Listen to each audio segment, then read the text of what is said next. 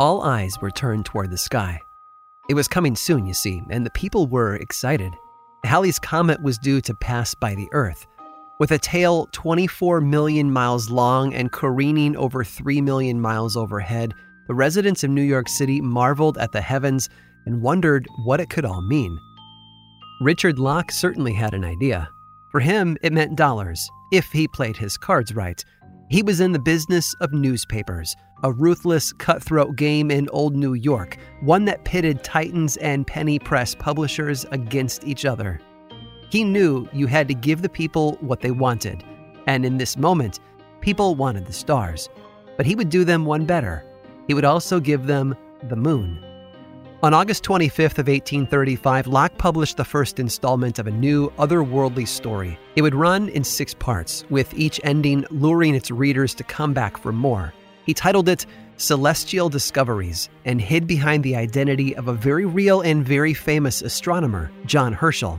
But beyond that, the story was, what we would call today, fake news. Over the course of 6 issues, Herschel, told readers about what he was seeing through his super-powered telescope aimed at the moon. Plant life, rocks, animals. He told of lunar forests, herds of brown bison-like creatures, even bluish unicorns.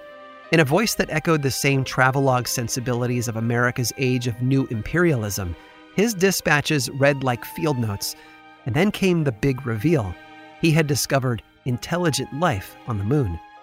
They had darkish yellow skin, beards, and protruding lower jaws. They had wings and a striking resemblance to beavers, but lived in homes with smokestacks. There was a crystalline temple and another taller, lighter-skinned population. The social hierarchy here, unfortunately, is pretty implicit. And just as external pressure to provide any and all evidence mounted, the paper reports that Herschel's lab very conveniently burned down. That was the end of that. Or was it? The real Herschel was sought out by many readers. One group of missionaries even asked how they could go about sending Bibles to the moon. Herschel's wife Margaret didn't even blame readers for believing the hoax. The ruse had gone on for weeks, but the public talked about it for much longer. It turns out that Locke's readership didn't care if the story was completely true or not. They wanted to know how true it potentially could be. It was a good tale, whether it was real or not. The story had done its job, though. It certainly sold papers. This blurry line between fact and fiction, the world of hoaxes and humbugs, would go on to be a defining cornerstone of the rest of the century. At that very same moment, an intrepid young man arrived in the city. We can imagine that for those few weeks in the fall of 1835, he cracked open his issues of The Sun and followed along with rapt attention. We can picture him making notes and seeing opportunity ahead. The world was changing, and he was going to be a part of it. I'm Aaron Mahnke, and welcome to the Sideshow.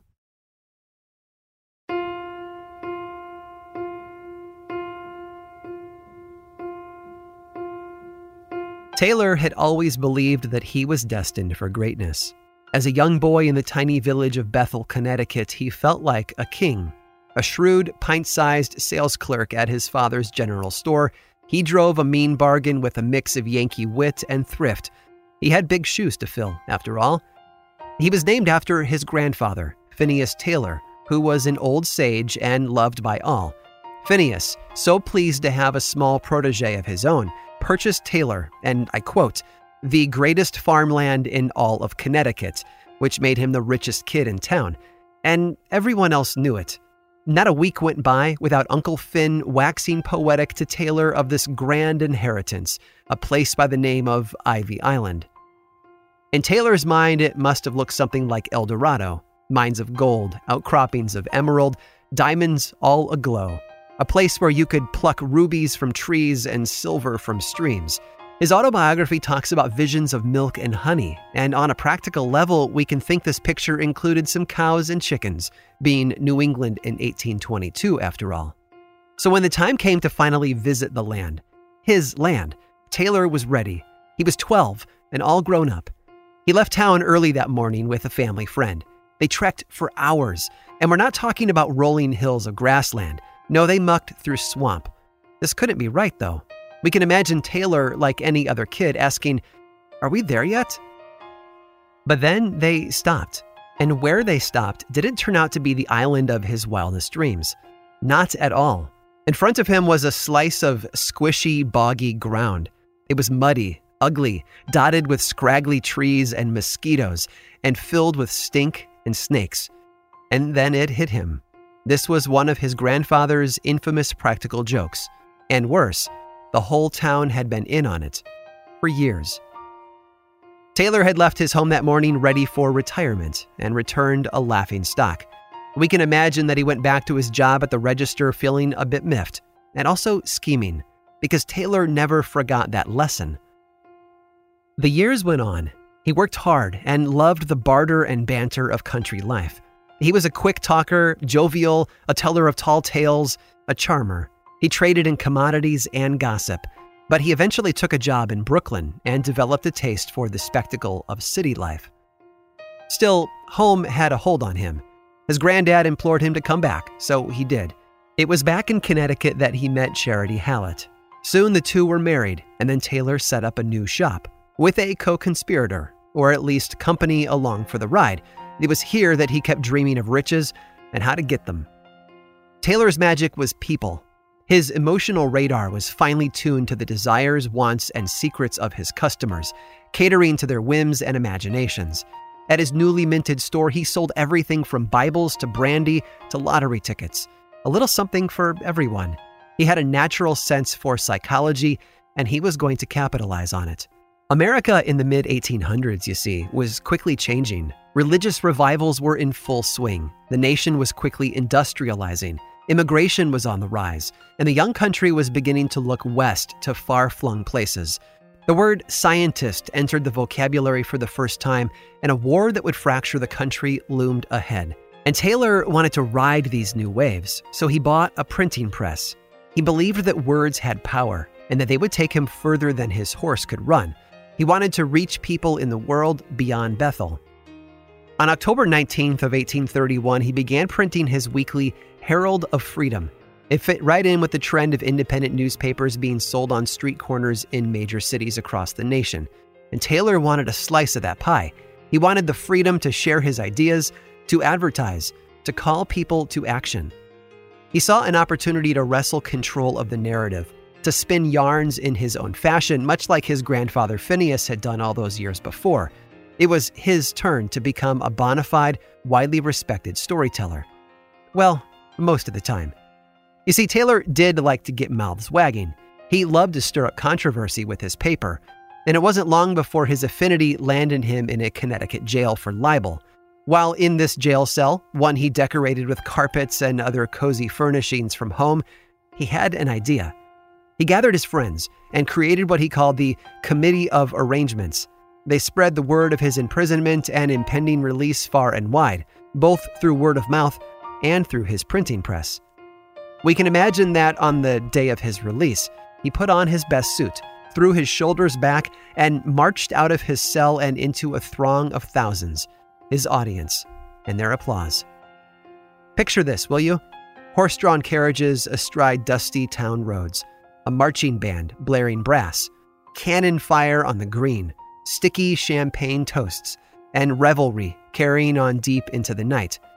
All for him. At 22 and back in the world, he had made a statement. The show business career of Phineas Taylor Barnum had arrived.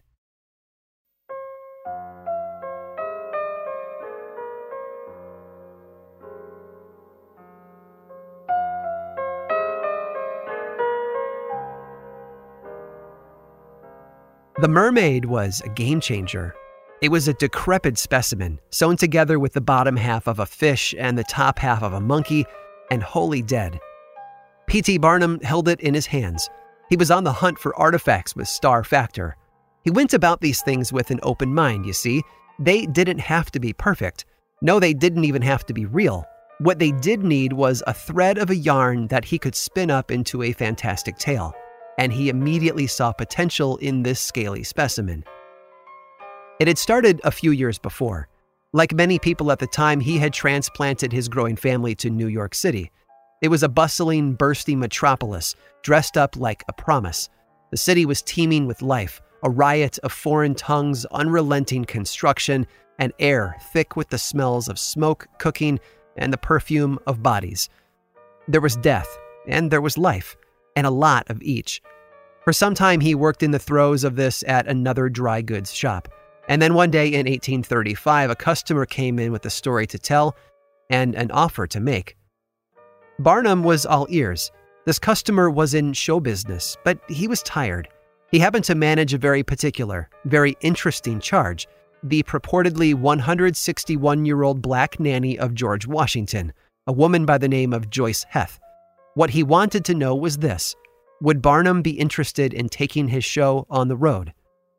Now, I can't overstate what transpired that day. By saying yes, Barnum effectively purchased Joyce and then paraded her in front of a paying audience. We'll get to Joyce's whole story in her own episode later this season, but for now, what you need to know is this: her life and her death made Barnum a huge success.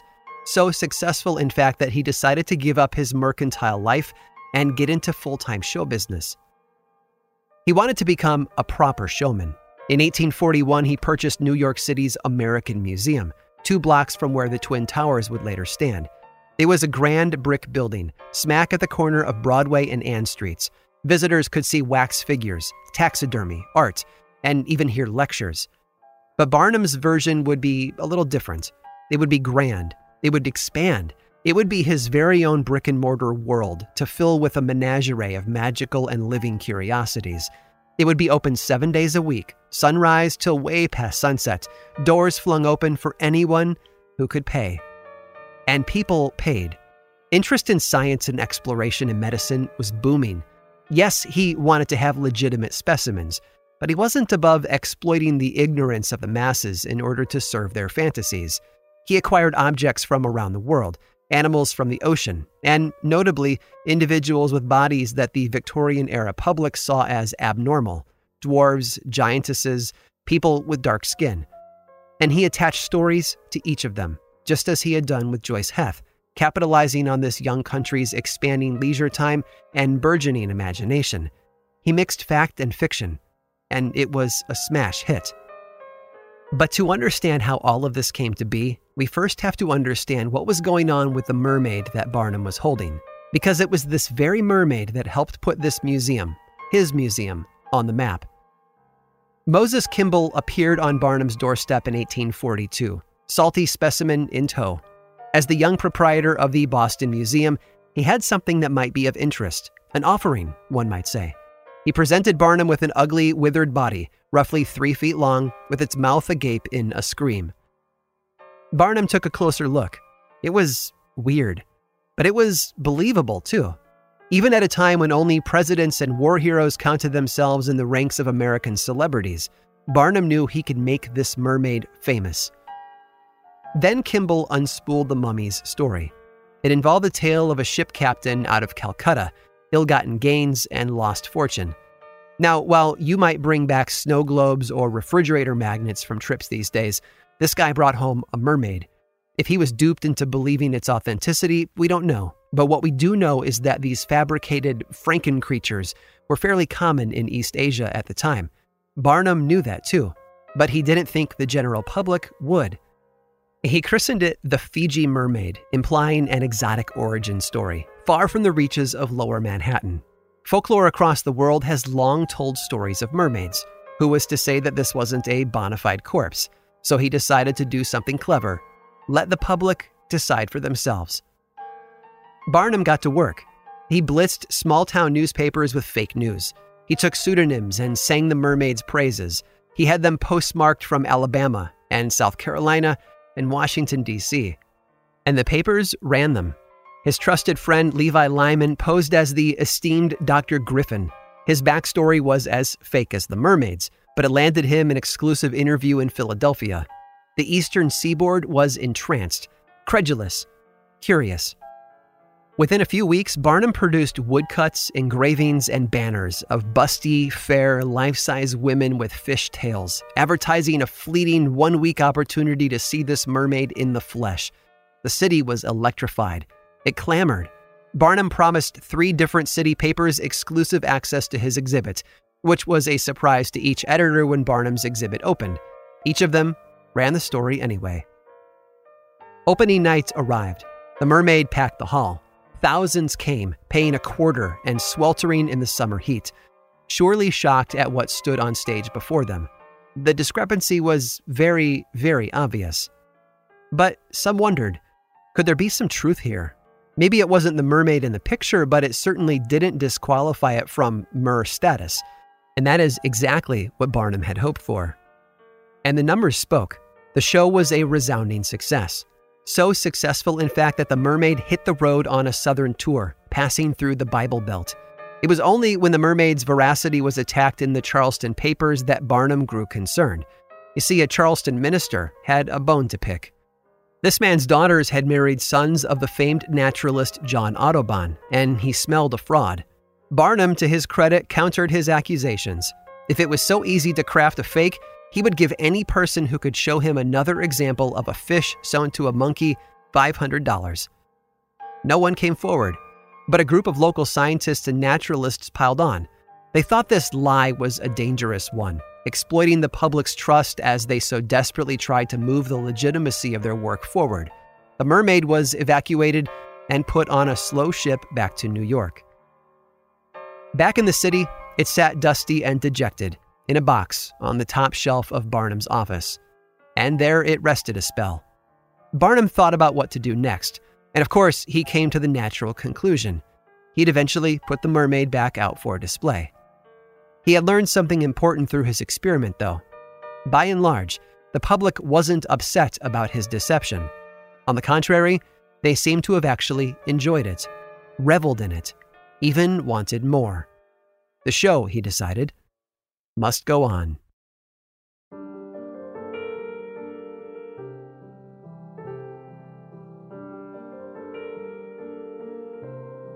The show went on for a good long while. To be in Barnum's orbit was to have front row seats to the spectacle of his life. He was known to be more attentive to his exhibits than his family, often gallivanting on tour, meeting presidents, having audiences with the Queen. But he had an idea that would bring him back, closer to home, an idea that proved, when all was said and done, to be disastrous. He thought he knew what he was getting into, but when Barnum invested in the Jerome Clock Company, with designs on moving it to his beloved East Bridgeport, Connecticut, he didn't realize he was buying into a sour deal, one that bankrupted him and forced his family out of their palatial estate. They rented a house by the sea on Long Island, where Charity's health declined. We can imagine that depression loomed large, but the gears kept turning. His time there offered him space that the big city did not. It was a pastoral place, and we can imagine that it reminded him of Bethel. It was in this quiet that Barnum incubated, hoping for a rebirth, ideally spurred on by divine intervention. The newspapers celebrated his downfall with headlines such as, "The deceiver has been duped." People cheered, but Barnum never meant to hurt anyone in his line of work. There was no malintent, no malice. He merely meant to charm, to entertain, to open the world to people beyond the confines of their geography. This stroke of bad luck, this clock swindle, was something entirely different. Never one to be alone much, he made a friend, a local farmer. While walking the shore one day, they came across a commotion. Just ahead were some men and a 12-foot black whale. Dead, but hard and fresh, he said. Never one to turn down a carcass, Barnum fished around in his pocket. While it's true that he could have spent the last few dollars on milk and bread, he instead spent it on this big, hulking corpse. And because its shelf life was short, he had to make quick work of it. He shipped it to his museum and exhibited it in a refrigerator. It was a success, too. He was able to pay his rent. He took this as a sign. It all felt pretty providential, after all. The papers, though, continued to predict his end. But Barnum wasn't one to stay down or stay put. In the winter of 1856, he went out on more tours again, with a few trusted sidekicks, including General Tom Thumb, a fellow who would become a lifelong friend. It seemed that Barnum was making a comeback. Without missing a beat, and with no sense of irony, he began a lecture series called The Art of Money Getting or Success in Life, and the following string of sold-out shows sent a loud and clear message. He was back. And he was going to do those newspapers and naysayers one better. He was going to run for public office, and was going to do it well. In 1865, he was elected to the Connecticut state legislature. It was not lost on him that Americans needed a reprieve from the Civil War. To his museum, he added pro-unionist exhibits, lectures, and plays. And he also enlisted Pauline Cushman, an actress who had been a spy for the Union, who regaled audiences with her tales behind enemy lines. Barnum had become a staunch abolitionist, running squarely on the anti-slavery platform. In later years, he would amend his story about his time with Joyce Heth again and again and again. His guilt was clear, even if his conscience was not. On July 13th of 1865, Barnum was at the podium speaking to the legislature when he was slipped a note. Casting his eyes downward and barely missing a beat, he continued on about the state's train system. But that piece of paper? Well, it held some devastating news. At that very moment, it seems, Barnum's Great American Museum was burning to the ground.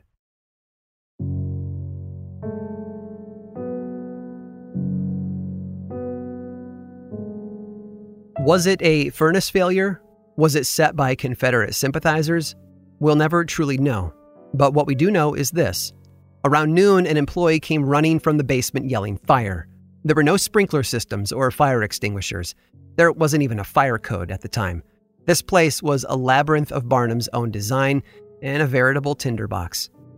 Window panes exploded, flames licked up the walls, and smoke poured out as thick as oil. The most famous building in New York City was choking. The air was gone, gobbled up by the fire. Birds flew from the building's belly, snakes evacuated down Broadway. There are even reports of firefighters saving a seal named Ned and rumors of a lion that escaped to roam the streets.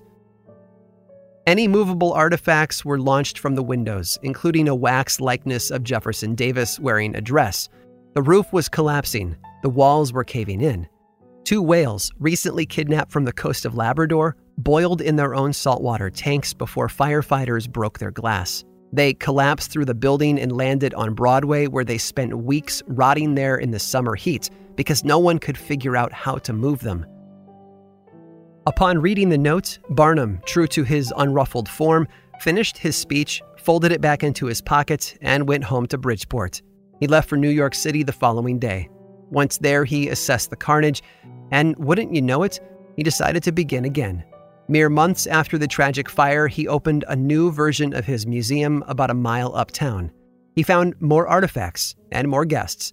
This was all fine until it wasn't, because this new museum eventually burned down as well. We can only imagine the tenacity and blind faith it would require to believe that this would all eventually work out. After all, he had sold 38 million admission tickets at the time when the population of his country was only 35 million. He knew he was onto something.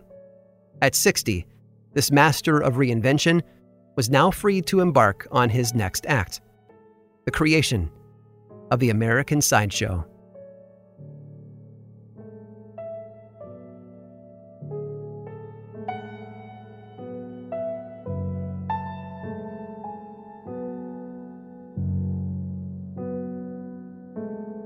P.T. Barnum was the ultimate showman, and he could sell just about anything. So it should come as no surprise that there are countless stories about his business dealings, more than we could ever fit into a single episode. But if you stick around through this brief sponsor break, my friend and co-producer Robin Miniter will share one more golden tale. Witness the dawning of a new era in automotive luxury, with a reveal unlike any other, as Infiniti presents a new chapter in luxury, the premiere of the all-new 2025 Infiniti QX80. Join us March 20th live from the Edge at Hudson Yards in New York City, featuring an unforgettable performance by Grammy and Academy Award-winning singer, songwriter, and composer, Jon Batiste. The all-new Infiniti QX80 is unlike any luxury SUV you've ever seen. Smart enough to anticipate your needs, even before you do.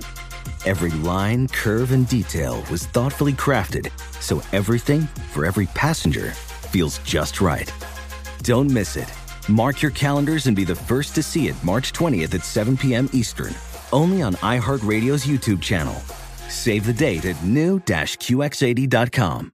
2025 QX80 coming this summer. Tired of spills and stains on your sofa? Wash away your worries with Anabay. Anabay, the only sofa that's machine washable inside and out, where designer quality meets budget-friendly prices. That's right, sofas from only $639. Anabay brings you a no-risk experience with pet-friendly, stain-resistant, and changeable slipcovers made with performance fabric, cloud-like comfort with high-resilience foam, and hypoallergenic featherless down that needs no fluffing. Their steel frame ensures longevity, and you can rearrange the modular pieces anytime. And here's the cherry on top, up to 60% off site-wide. It's backed by a 30-day satisfaction guarantee, so if you're not absolutely in love, send it back for a full refund. No return shipping or restocking fees. Every penny back. Join the revolution of easy, clean, stylish living with up to 60% off at anabay.com. That's ANABEI.com. Offers are subject to change and certain restrictions may apply. The following ad is sponsored by Pets Best Insurance Services. Pets come into our lives in many ways. Shelters, breeders, or unexpected encounters. But no matter how you found your pet, they become our perfect match. Unfortunately, finding the right pet insurance plan can be hard. That's where Pets Best comes in. With a little information about you and your pet, Pets Best will recommend a plan that meets your needs and budget. Visit PetsBest.com to learn more today. Your perfect pet deserves the perfect coverage. PetsBest.com.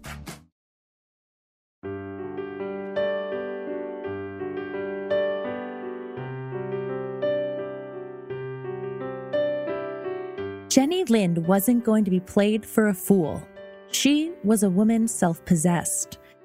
The Lady Gaga of the Victorian age, Jenny counted the Queen and her cronies among her most rabid fans. In fact, Jenny believed her voice to be divinely gifted, and for this reason, she never took it for granted. She dressed plainly, lived modestly, and curated a private life according to her deep-seated faith. And she did this, stunningly well, by the way, for a very long while. But by the time she neared her 700th performance, she found herself about to turn 30 and totally exhausted. Marriage betrothals had been broken, and a dear friend of hers had passed away. So she retreated into herself and into retirement, stumbling into a personal and professional crossroads. Until, that is, she was offered a lot of money. You see, word of her success had traveled far and wide. Jenny was the most famous opera singer in the world, after all. And when P.T. Barnum heard whispers of this, he saw dollar signs. So he decided to shoot his shot. When Barnum's man came knocking, Jenny was ready to shake him down. He wanted to cut a deal with her for 2 years of her time. Now, if Barnum was ruthless about money, Jenny was in a position to best him. She negotiated to bring along 2 servants, a music director, and a companion, as well as having every single expense taken care of along the way. On top of that, she required Barnum to deposit the modern equivalent of $6.5 million into her bank account, all before she had even left her house to head off towards America, before she had even met him. And Barnum agreed to all of her terms. Jenny set off on a steamer ship, and Barnum got to work.